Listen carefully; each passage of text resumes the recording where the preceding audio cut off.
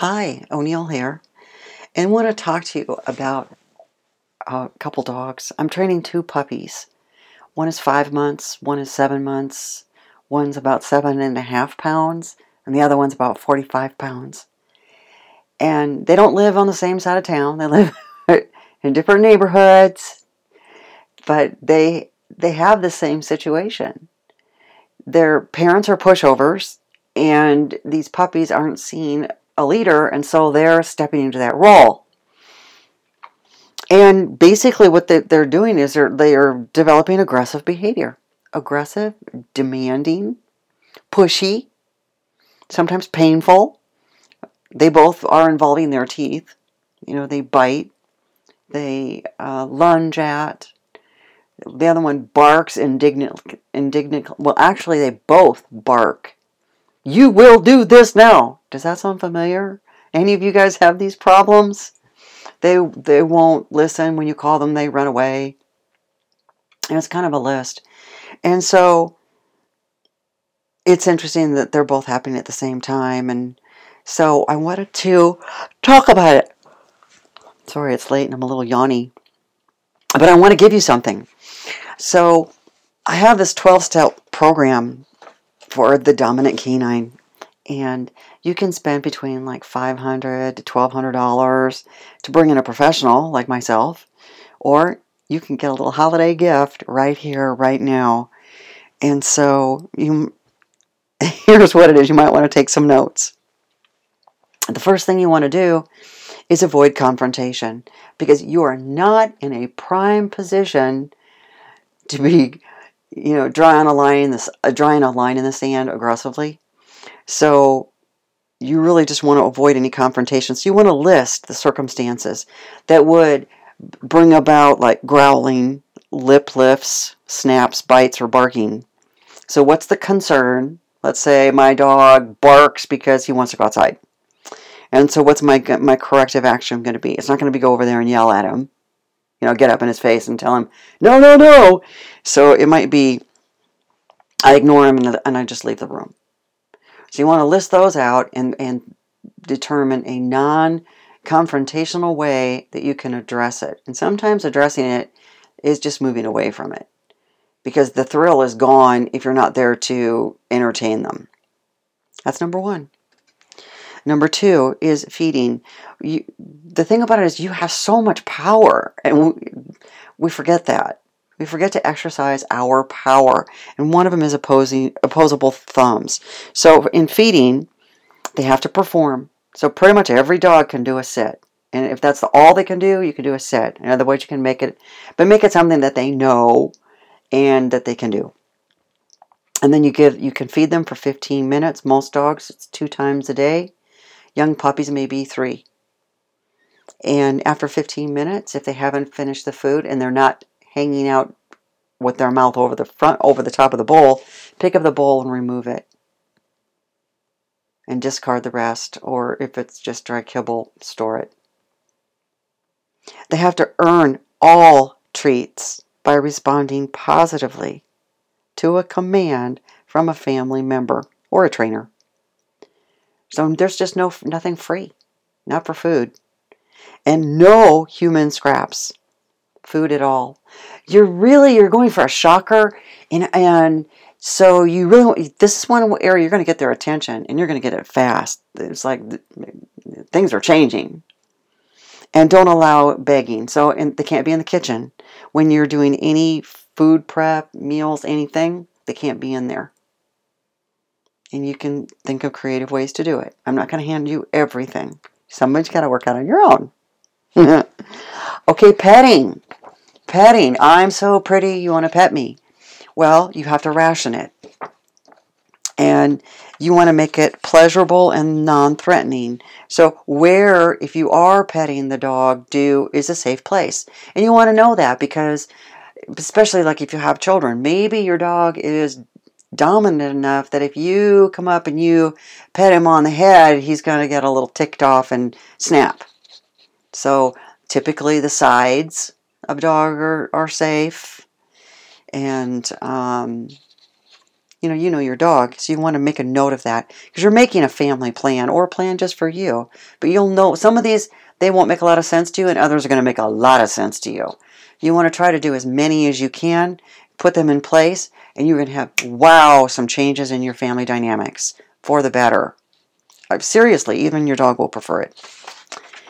Back to petting. Brief. You don't want to pet them for half an hour and they get up and leave you. You want to just give them a little bit and they still want more. And then there's times when you just leave them alone. Like if they're sleeping, you don't go over there and lay next to them and pet them. If they're minding their own business or like eating their meal, just don't go over there and pet on them. And if they're otherwise engaged, if they're working with someone, you just don't go up there, interrupt, surprise them, and pet on them. Stuff. I mean, it's common sense stuff. And then when all petting has to be done on your terms. So, but again, with the caveats that I just mentioned above. So it's your decision. I want to pet you. So you're going to do it on your terms, and they have to perform. So, Sparky, come on over here. Sit, and then you pet him. Oh, that's a good sit. Pet, pet, pet. Okay. Get up and walk away. And never, you know how the dog would come over and flip their nose underneath your hand? Or stare at you, or jump on you to be praised and loved on? Nope. Get up and walk away. Never perform for them. Praise. Praise is a really big one. You might not think it's that important, but it really is. It's very powerful. So with praise, the thing that I work with a lot of people on is getting that time right. If you do it too late, the dog has already moved on to something else, and so what you're praising isn't what they're thinking is being praised. So let's say Sparky, sit. Sparky sits, and by the time you get to where you're going like, oh yeah, I got to praise, Sparky's already stood up and started walking away, and you're going, good sit. Well, now you just praised him for walking away, and you're calling it good sit. So that's too late. You don't want to do it too bubbly that it pulls them out of what they're doing. And you don't want to do it like it doesn't have any meaning. Yeah, good sit. Good sit. You'll find the tone that's going to work really well. Timing and tone. So sometimes it's warm and heartfelt. Good sit. And sometimes it's really heavy. That's just the best sit in the whole wide world.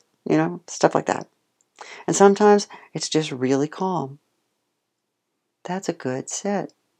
Your puppy's doing their best. You've got them calm and focused. You don't want to interrupt that. Next, number 5, toys. All the toys are picked up and put away, out of reach. And you select the time and the toy. And then you call them to you. So let's pick a different, let's go with Rex. Rex. Speak, because you've taught Rex to speak. So you can deal with his barking problems. So you can tell him speak and then quiet. So speak. If he speaks, he can play with the toy. And if he doesn't, well, you put the toy away and walk out of the room. So basically, it's all you. You have the key. If he goes over there and demands your attention, you can either say, oh yeah, you can perform for it, or you just walk out of the room. What? If while you're doing this, pay attention, because your dog's already doing these things to you if you recognize it or not. Like you can go, hey, come on over here, come here, and they just walk out of the room. They just ignore you because you're going like, I can't do that to my dog. Well, he's doing it to you because he's in the leader role. And so therefore, those are the terms. You're just taking the leadership back. So some of this might seem like really atrocious, but then when you look at that your dog's already doing it to you, that's a game changer sometimes. Oh, that introduces games. You're in charge, and you start and end the games. Avoid all roughhousing at this time. I know some people just love that, but this isn't the time to do that. So just set it aside. And then you're going to have a command that you use to quit the game whenever it's done. Enough, done, whatever. And let that be everybody's cue to let the dog know. Party's over. Needs versus wants. Don't cater to any demanding behavior. One of those is like jumping, where they jump on you. You came home. Oh, jump, jump, jump. And at one point, somebody encouraged it. Either you jumped and waved your hands enough, or somebody did, or there's the people that pat their chest and they want the dog to do that. If you're giving inconsistent commands and behaviors that some find acceptable, or it's okay now but it's not okay later, that inconsistency is really a mess for your dog and for you getting consistency when you want it. So that's kind of something to clean up. And oh, here it is. And realize it may get worse before it gets better. And agree to hold firm. Yeah. So basically you're doing forced attention withdrawal, no free lunch. And you're setting the terms. So being consistent is going to make it go smoother, faster. A company that having your company, no sleeping in bed with you, and no sitting on you or leaning against you. High places, no going on furniture. You know, one of the best ways to keep your dog off the furniture, whether you're there or not, for about 95% of pets, is put a piece of aluminum foil on it, on the cushion. And then when you come home and you want to get on it, just put the aluminum foil underneath of it, underneath a piece of furniture. And then when you get up and walk away, put the piece of aluminum foil back out again. They don't like the feeling of it. And it's real easy. You don't have to get those scat mats. You don't have to threaten your dog. Because some of the times, actually, most of the time, the most powerful thing in training is when the dog makes their decision themselves and you're not present. That's really powerful. Because it was their decision. Don't lie on the floor with the dog above you. And if your dog gets on the furniture, tell them off. And then praise them once they have 4 on the floor. Freedom. This one, people do, and they go, oh no, I'm not doing it. You do it all the time. You're giving your dog freedom. Freedom is one of the biggest rewards. Oh, I open up the back door and he just runs around, or I open up the front door and then there he goes. No, that is so powerful. You want to really rein that in. That is earned. Otherwise, they're on a leash.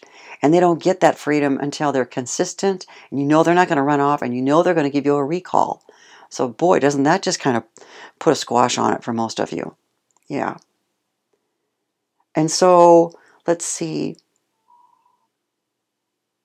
Exercise. Well, that's really critical, because a lot of the problems that you're probably experiencing is because you've got a pent-up, energy-filled mind going, just do, looking for stimulation. So your dog needs exercise, your dog needs mental stimulation, plenty of it, every day. Because I'll tell you, one of the biggest keys, and it's not a secret, is a tired dog is an easy dog. And the opposite is true too. A wired, pent up, tons of energy, looking for something to do dog, you can see it on the web. You know, we thought we were burgled, but it was our dog tore the house apart. Yeah. So get some exercise, fenced in locations, otherwise a long line, or go running, or just find ways. Find ways. And obedience. You need to be practicing your obedience regularly. No free anything. One really important thing is daily long downs of 15 to 20 minutes.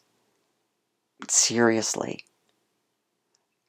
And if they get up, and then you have to help them get back into a down again. But you don't start the clock over again. You just keep it going. At first there may be a whole lot of breaks, but after a while, and the key here is to pick your timing. And when you're introducing it, if you have like kind of routines, we all come in the rec room and we watch some sports and the dog flings themselves down. Used to be on the couch, but now on the floor. And when the dog flings themselves down, good down. Start the timer. Your dog gets up, down. And after 20 minutes, good down. Dog might be asleep. I don't care. The dog is in a down, sustained. And you're just going to work for that. That is a really powerful tool in your toolbox. Yeah. And the key for this is consistency. I'll tell you what, if you do this 12-step program and have everybody in your household who's an adult or old enough to be able to have assistance if they're a child, that you are all consistent on this, in 24 hours, you're going to see a massive difference. Seriously. And your dog will not resent it because your dog doesn't want to be the leader anyway. There's a lot of responsibility, and it's not nearly as much fun. It's kind of a heavy role. They'd much rather be lower in the pack and have a good time. And so there you go. I'd love to hear about your experiences. So the 12-step program for the dominant canine, my gift to you. Have a good one.